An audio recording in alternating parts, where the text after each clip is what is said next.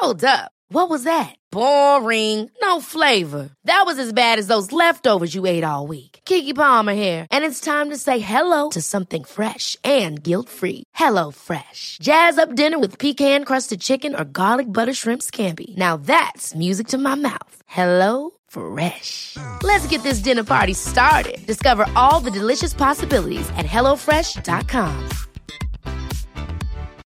Life is full of what-ifs. Some awesome, like what if AI could fold your laundry?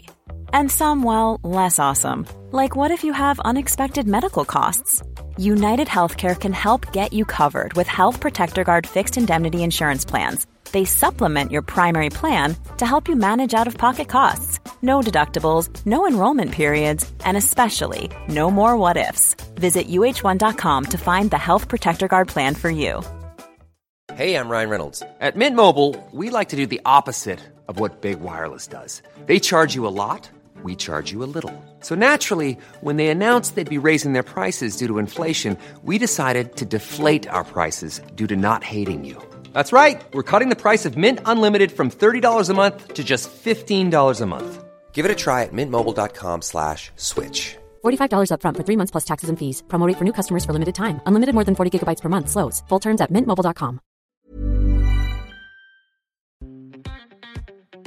Welcome to the Capital Club podcast. I'm your host, Brian C. Adams. Tune in weekly to hear from top industry leaders as we discuss relevant topics in the world of business, investing, health and wellness, geopolitics, and more.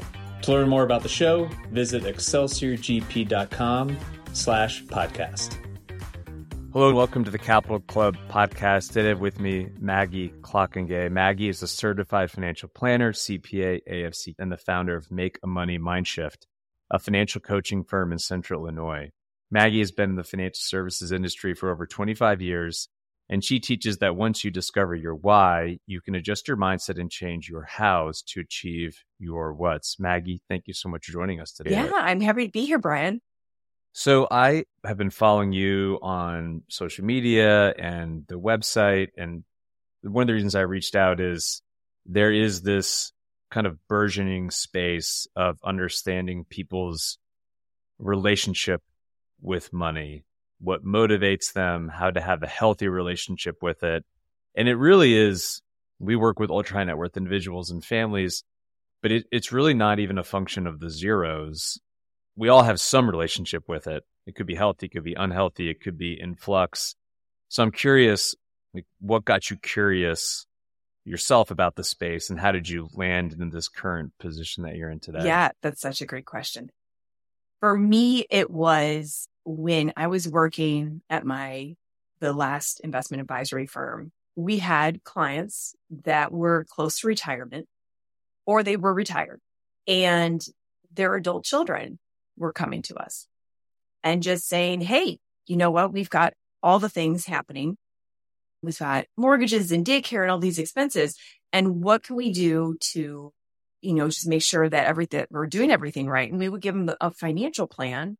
And that was about it. And then we'd say, go ahead, execute this, and we'll see you in a few years. And I just thought, how can we help them? And so I started then looking just within my own community and ways that I could do some outreach. And love him or hate him, Dave Ramsey has Financial Peace University.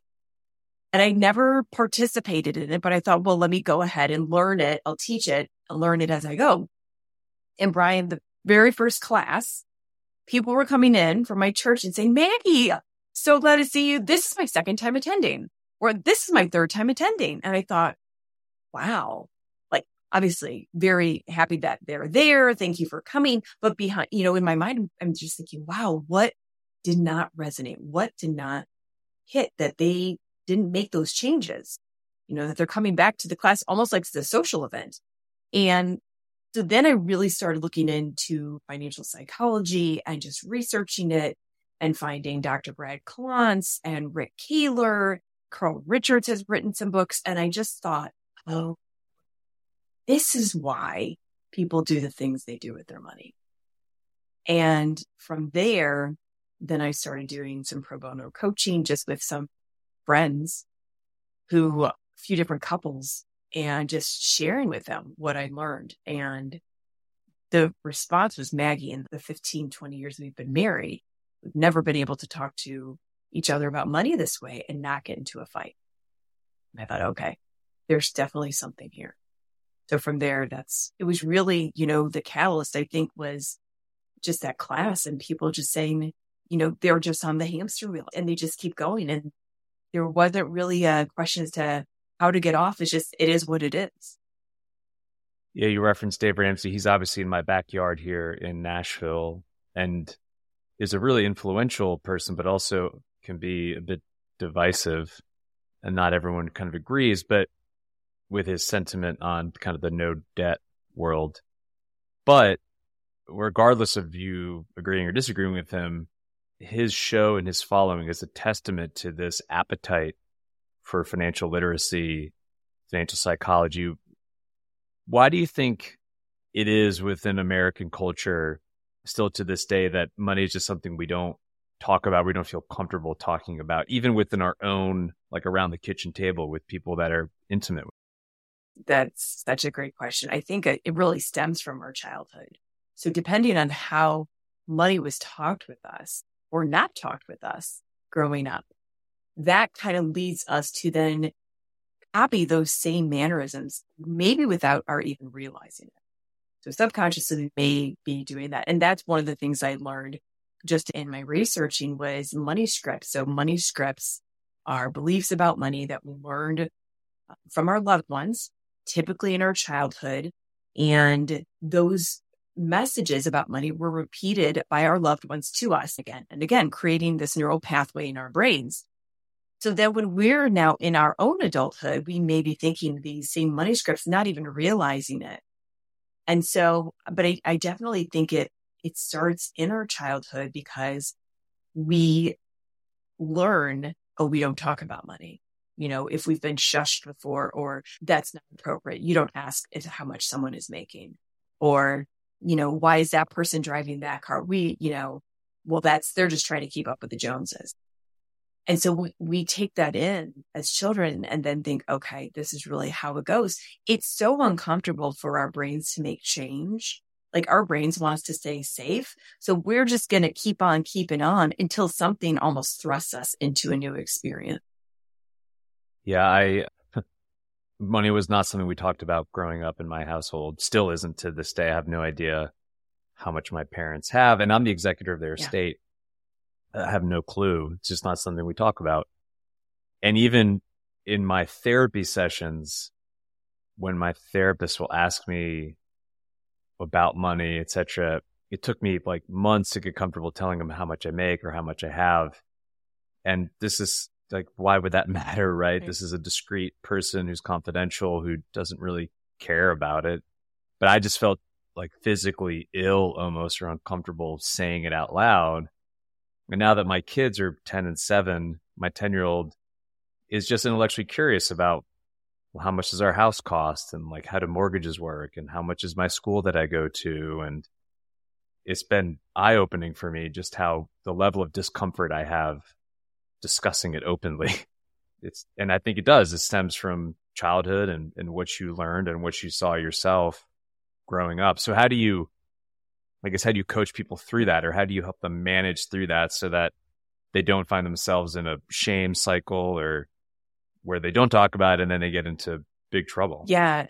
And so to your point, so my boys right now are 10, 9, and 8. And again, the intellectually curious, the way that we phrase it is, there's certain information that we can, and I'll coach this to my clients too. There's certain information that children can understand to a point, but then there's some information that it's our information for our family, as a unit to know, but that doesn't necessarily mean we need to share it with others. Sometimes it may be that other children may feel badly themselves if they hear something. And we certainly don't want to make them feel badly from something that we said, about money. So, but it is hard because you want to share with your kids and you want to be transparent, but to a point where they don't go off, spout off everything to their friends. One of the things that I use when I'm working with my clients is the Klontz Money Script Inventory Assessment, AMSI. And that is something that has been really great as far as being a conversation piece, because it goes through these money scripts that I've alluded to, and there's probably 50 or 60 listed, and you go anywhere from strongly disagree to strongly agree. And I really love doing it with couples, because sometimes it may be a specific word in the statement and the partners disagree, like very strongly disagree with each other. Like one strongly agrees, one strongly disagrees. And it just generates more conversation. Like maybe the word is rich. What does rich mean to you?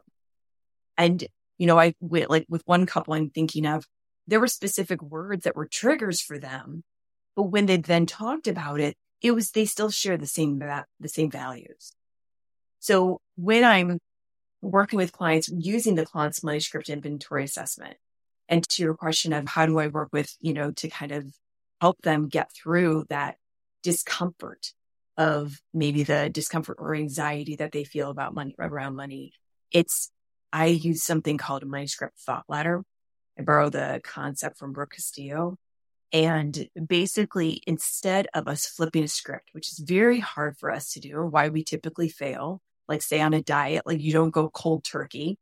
It's just little iterations of thoughts that we can have about money that get us to maybe a point of discomfort to then getting to a point of more comfort and, just understanding it more. So like, for example, one of the statements in the KMSI is things would get better if I had more money. Lots of my clients strongly agree with that. And so then we'll talk about, okay, like what's the first rung that we can do? Well, maybe the first rung is just, I have money. Doesn't matter like what you're talking about with the clients who you work with high net worth, maybe 20 million. I'm working with a client right now, 20 million. I'm also working with the client who has about 5,000. But regardless, they have money. So that is a statement of fact that, and then maybe the next one is money is a tool that I can use to improve my life. So going from, money is not the end all be all. It is a tool. It can help. And then maybe another rung is there are ways, that I can improve my life without relying on money. Again, try to move away from it. And then maybe going to, I can enjoy my life without relying on money. And so going from these different iterations to get more to a more comfortable level. So then when you are talking with others, whether it's your kids or with your friends, whether it's saying, hey, I'm working with my financial coach right now to just try to understand my numbers, and then saying, I'm uncomfortable talking about this right now. Can we talk about this, another time soon? It's just broaching the subject. What I share with my clients all the time is, if you're thinking it, I can almost assure you they are thinking it too. They just don't want to say anything. Yeah. I mean, there are, I think, a lot of us who it dominates our thoughts every day. And, we wake up in the morning, it's one of the first things we think about, and it controls our behaviors, but we're not able to verbalize it. And I know from my own personal experience, speaking it into the world with somebody can be really helpful to allay your anxiety or to think about your relationship with it in terms of being able to put the concept of money on a table and have an arm's length conversation about it, as opposed to just ruminating on it all day, every day, and feeling helpless, in order to, there's no levers to pull for many people. So what's the end game for you with the coaching? What do you think is a good result when you work with somebody that does have anxiety about money issues? Yeah. First, I always tell my clients I want to empower them. I don't want to enable them. So I work with them on a short-term basis on purpose. It's really so that they are aware of, first of all, their behaviors. When I'm working with my clients, usually it's around 8 sessions, and we don't even get into their numbers until typically around session 5. And that's on purpose, because I'm looking for them to be open to behavior change. Just again, I do a lot of analogies with food, because food is something that people can talk about. Diets are something that people can talk about. Lifestyle change with food, yes. money lifestyle, that is really hard still to talk about. And so it's really just getting them to make those pauses and then asking that just why? Why do I want to make this purchase? And because it's stopping our brains from doing the thing that we've always done.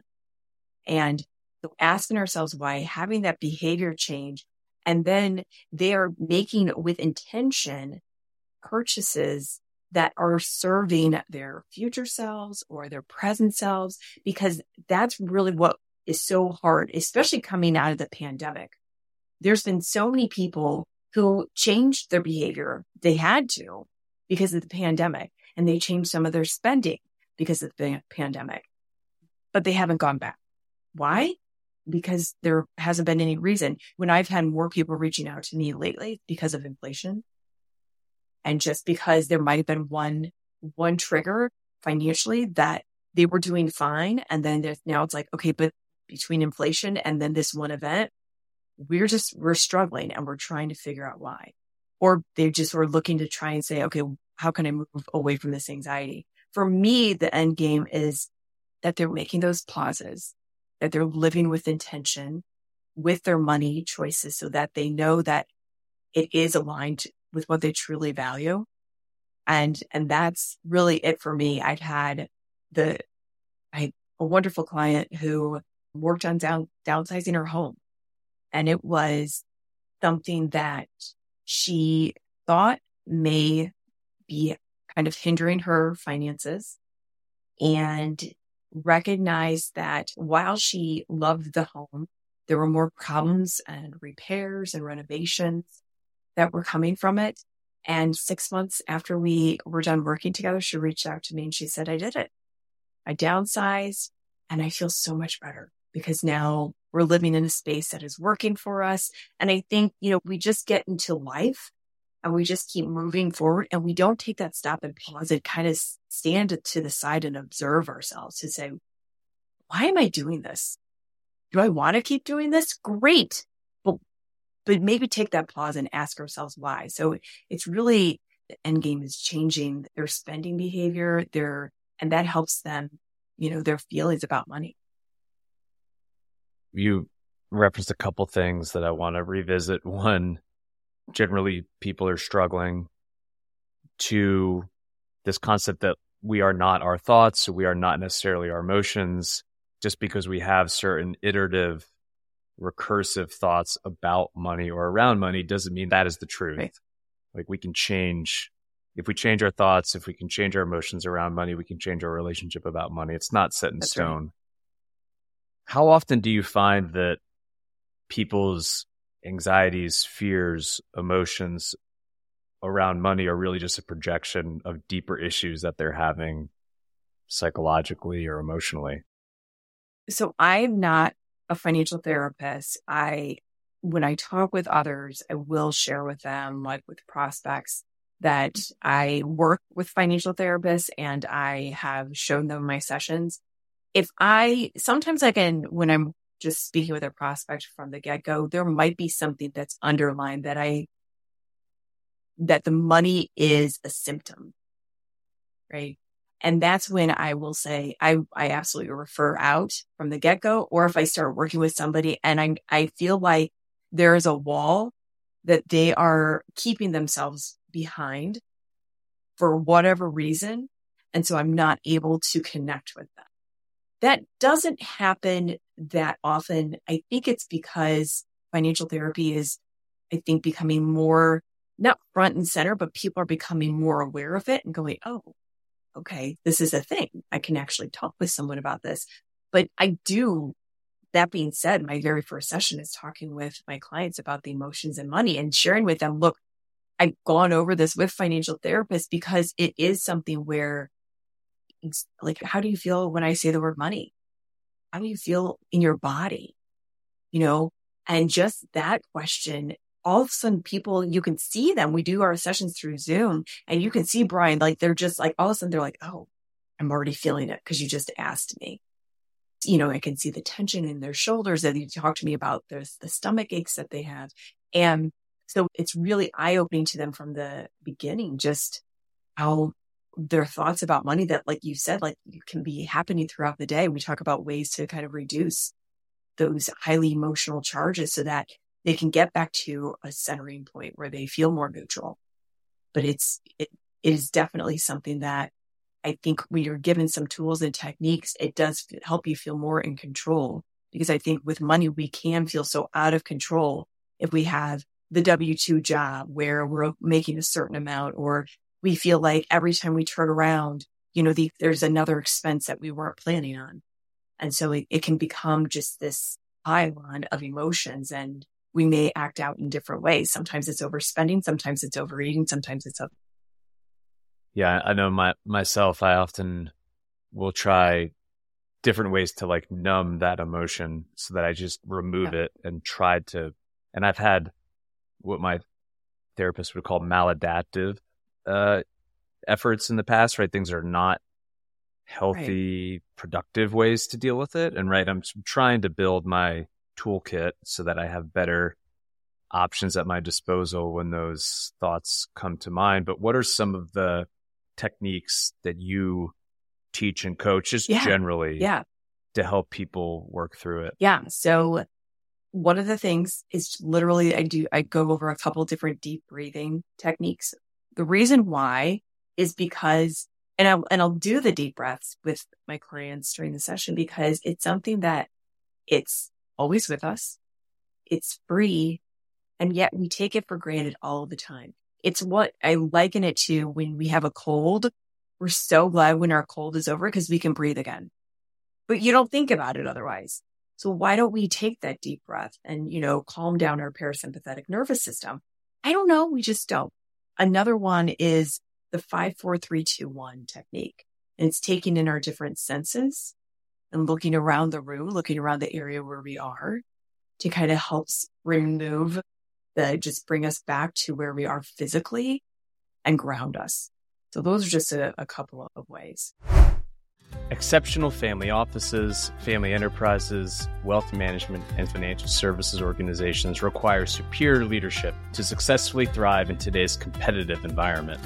Building a team of talented leaders is a complex challenge that is best accomplished in partnership with a firm that offers a proven track record of success, which is why I'd like to introduce you to our new sponsor, Mac International.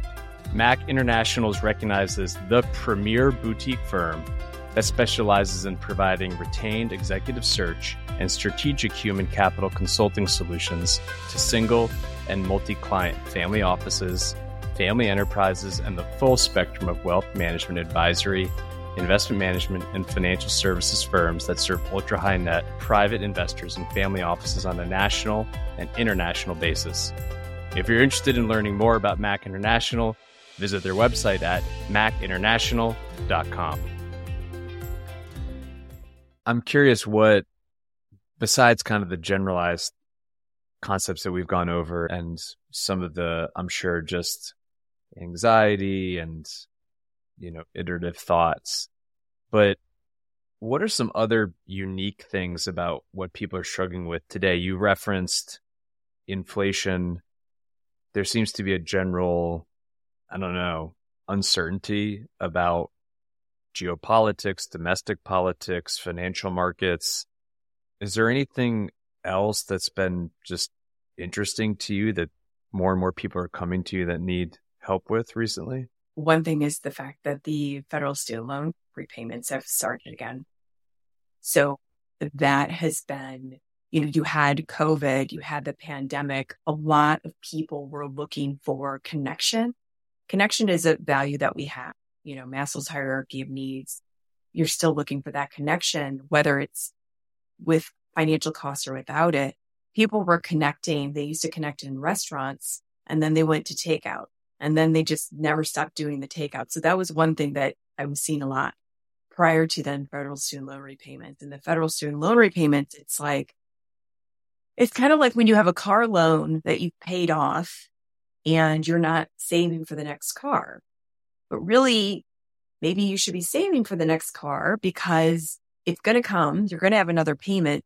The federal student loan repayments, people kind of forgot that they had them.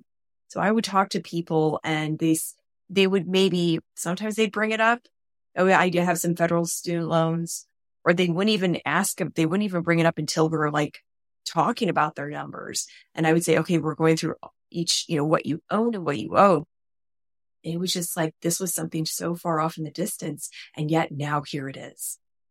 And so that's also been that, along with inflation, has been a trigger. There's a lot of people who want to buy houses right now are decimated because the interest rates are so high that they feel like they can't get there. And so they're wanting to know, can I afford to do this? Is this something that I should even be thinking about? They might come with those questions as well. But yeah, it's the interest rate environment as it is for buying a house is very difficult. And then, of course, if people do have consumer debt, whether it's credit card debt or auto loan debt, I've seen so many credit cards at 30% interest rates. And it's heartbreaking. That's wild. Yeah, I was trying to teach my children. I get the Wall Street Journal delivered to my house every day, like the paper. Yeah. And I read it in the morning with my older son. He likes to read it with me. And it is challenging to explain to him that like our mortgage at under 3% is quote unquote good debt. Right. Whereas your credit card, like you referenced, I said this today in today's market, it's right north of 25, sometimes 30%. That's not okay. Yeah. But in his mind, there's really it's very hard to differentiate, right? Numbers on the page. And why is it, do you think, in America, there just is no basic financial literacy taught in school or otherwise? Yes.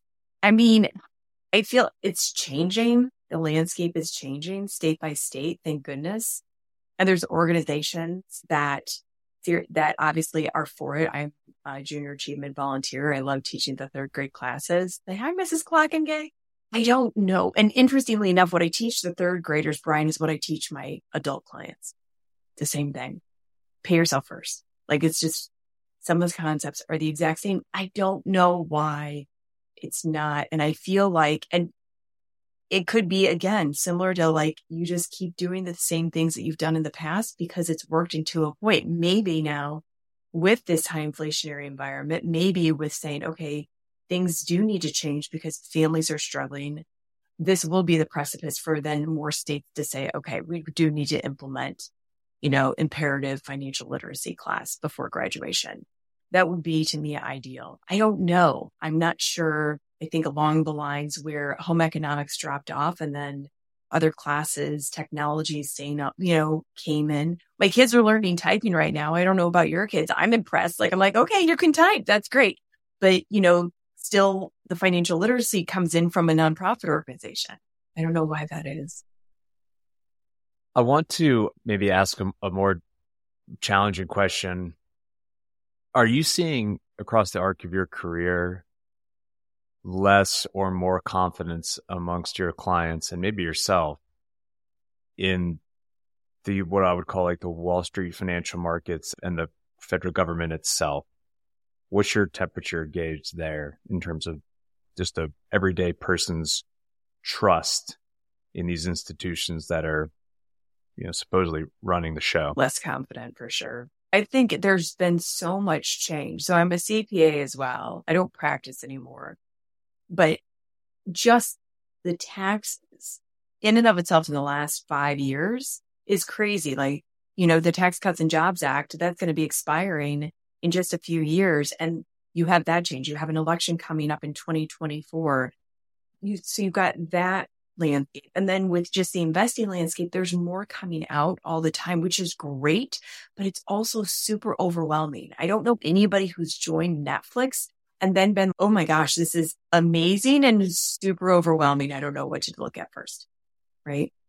And so I think because of that, when you are faced with this barrage of information, I don't see how you can become more confident in it. And then if things are happening that maybe make you feel a little ick, like, I don't really understand why that happened politically, then I think your confidence may begin to wane even more. So, and because of that lack of confidence, I do have clients who will just ask me, can I just ask you some questions about money? I'm just trying to understand. which I always say, absolutely. There are no dumb questions. Please don't say you were bad with math, because, we all feel bad about something. But I think it's just right now, there's so much going on. There's so much changing. And if you don't know the information, I don't see how we could become more confident unless we take the time to actually understand something, and also to understand it from a viable resource. I think one of the things that I've seen a lot lately, especially in the financial advisory landscape, is the fact that people are getting their information from, say, like TikTok videos. And the people behind the TikTok videos may not necessarily be the people who should be giving out the advice, right? No. Yeah. I mean, I think you see numbers thrown around, but it seems like increasingly large percentages of people under the age of 30 are getting their financial information and news from, Instagram and TikTok, which I don't think is necessarily a bad thing, but the barrier to entry for those spokespeople is really low, Right. and there's no way to fact check it. And can be overwhelming. Yeah. I'm not sure that's the right medium either, just considering like the pace of that information distribution is so high. Yeah. It can be in and of itself like a very anxious experience. I know for me, as we kind of round out the conversation, I do want to talk about the work that you do with women in transition, because I think that's really interesting. Financial services has not been oriented towards women, period. Yeah. And that's starting to change. It's still male dominated, both on the kind of executive leadership side as well as target audience. But it seems like this inheritor generation of millennials, which I'm a member, the majority of them will be women. Women will control, the majority of wealth moving forward. Mm-hmm. And so have you seen that narrative change, and what are you doing in that space? Yeah, first of all, I try to encourage the narrative, because even when I'm meeting with, say, a couple, if the husband's reaching out to me, then I always try to make sure that the wife is speaking up, right? But then also vice versa. If it's right now, one of the couples I'm working with, the wife reached out to me and the husband just really doesn't want to even talk about money. Just super anxious, but with, when women it's such an emotional thing. First of all, money in and of itself, and then possibly the way that women receive the money. So whether it's through inheritance or whether it's through divorce, there can be just some really, I call it kind of like the tsunami, like it's just this tsunami that's in front of them. They can't see anything beyond it. So there's really no point in me trying to say, hey, let's talk about our emotions and money, because they can't even talk about anything else rather than what's going on in front of them. So it's just kind of being their partner and listening and hearing them and reflecting back to them what I've heard. Because sometimes, just like you said earlier, Brian, sometimes it's just putting that out and laying that out to someone else and then saying, okay, now, and then having, a trusted partner come back and say, okay, this is what I heard you say. Of those things, what do you feel takes priority right now, soon, and then later? Because then that helps us put things into maybe buckets per se.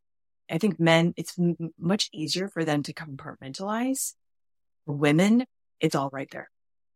And so then when an event happens like that, as emotionally taxing as that can be, then it's like, I can't do anything. It's analysis paralysis. There's nothing I can do right now.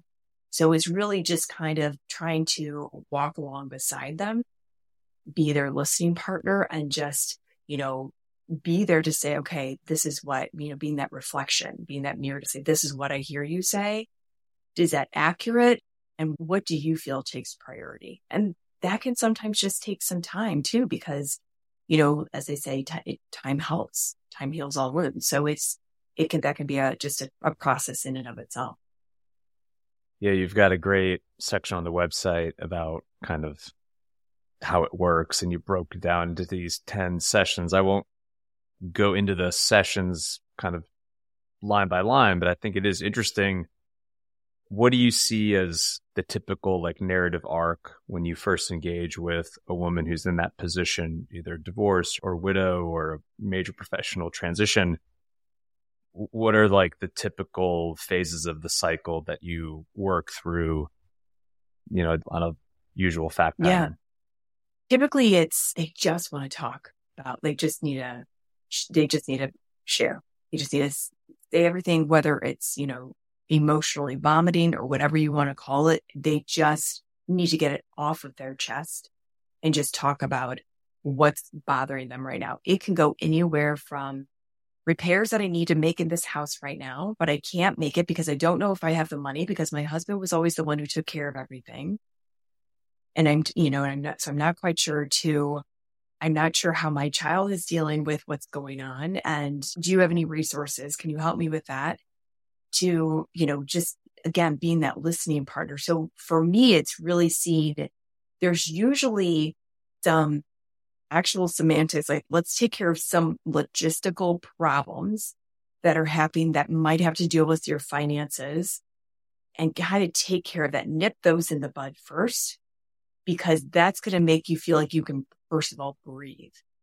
Just going to your day-to-day expenses and making sure you can handle that.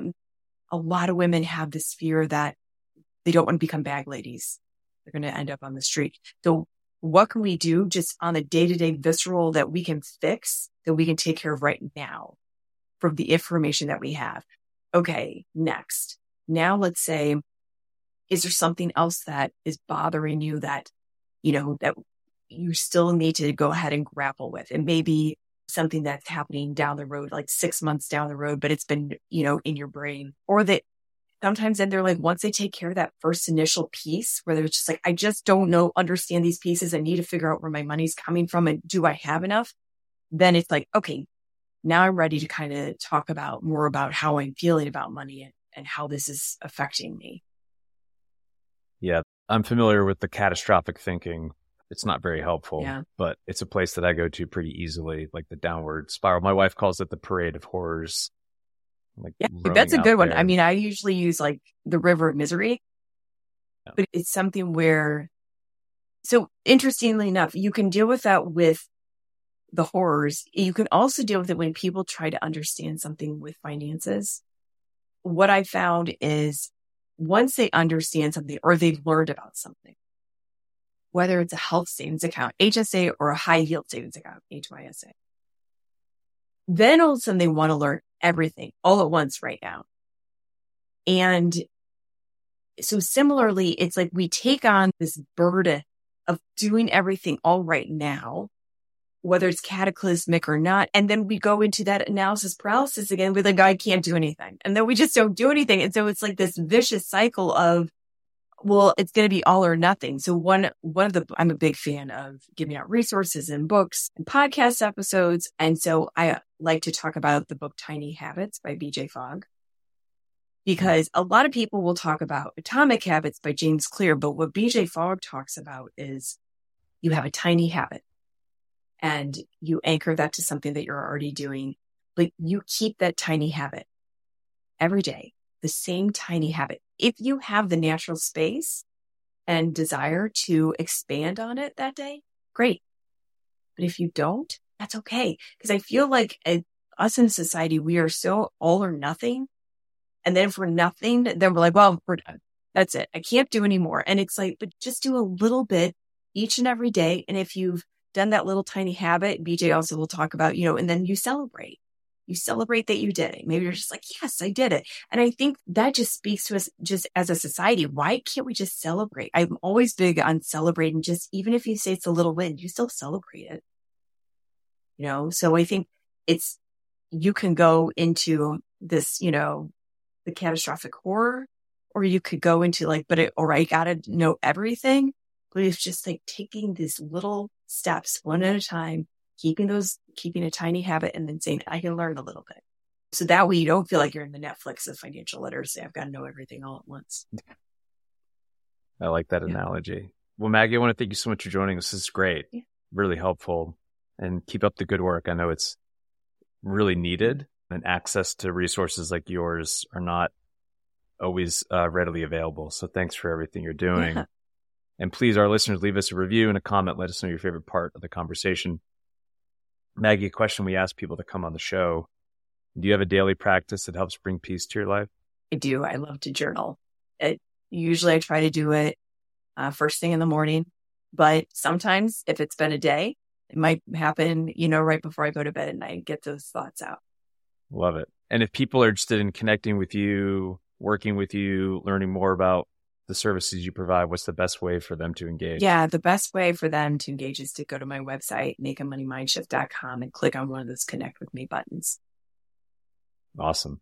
Maggie, thank you so much for joining us, and I look forward to staying in touch. Awesome. Thanks so much, Brian. Thank you for joining us for today's conversation on the Capital Club podcast.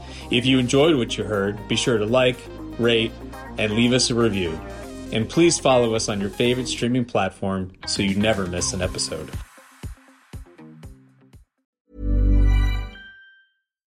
Why don't more infant formula companies use organic, grass-fed whole milk instead of skim? Why don't more infant formula companies use the latest breast milk science? Why don't more infant formula companies run their own clinical trials? Why don't more infant formula companies use more of the proteins found in breast milk? Why don't more infant formula companies have their own factories instead of outsourcing their manufacturing? We wondered the same thing. So we made ByHeart, a better formula for formula. Learn more at byheart.com. Hold up. What was that? Boring. No flavor. That was as bad as those leftovers you ate all week. Keke Palmer here, and it's time to say hello to something fresh and guilt-free. Hello Fresh. Jazz up dinner with pecan-crusted chicken or garlic butter shrimp scampi. Now that's music to my mouth. Hello Fresh. Let's get this dinner party started. Discover all the delicious possibilities at hellofresh.com. Planning for your next trip? Elevate your travel style with Quince. Quince has all the jet-setting essentials you'll want for your next getaway, like European linen, premium luggage options, buttery soft Italian leather bags, and so much more. And is all priced at 50 to 80% less than similar brands. Plus, Quince only works with factories that use safe and ethical manufacturing practices. Pack your bags with high-quality essentials you'll be wearing for vacations to come with Quince. Go to quince.com/pack for free shipping and 365-day returns.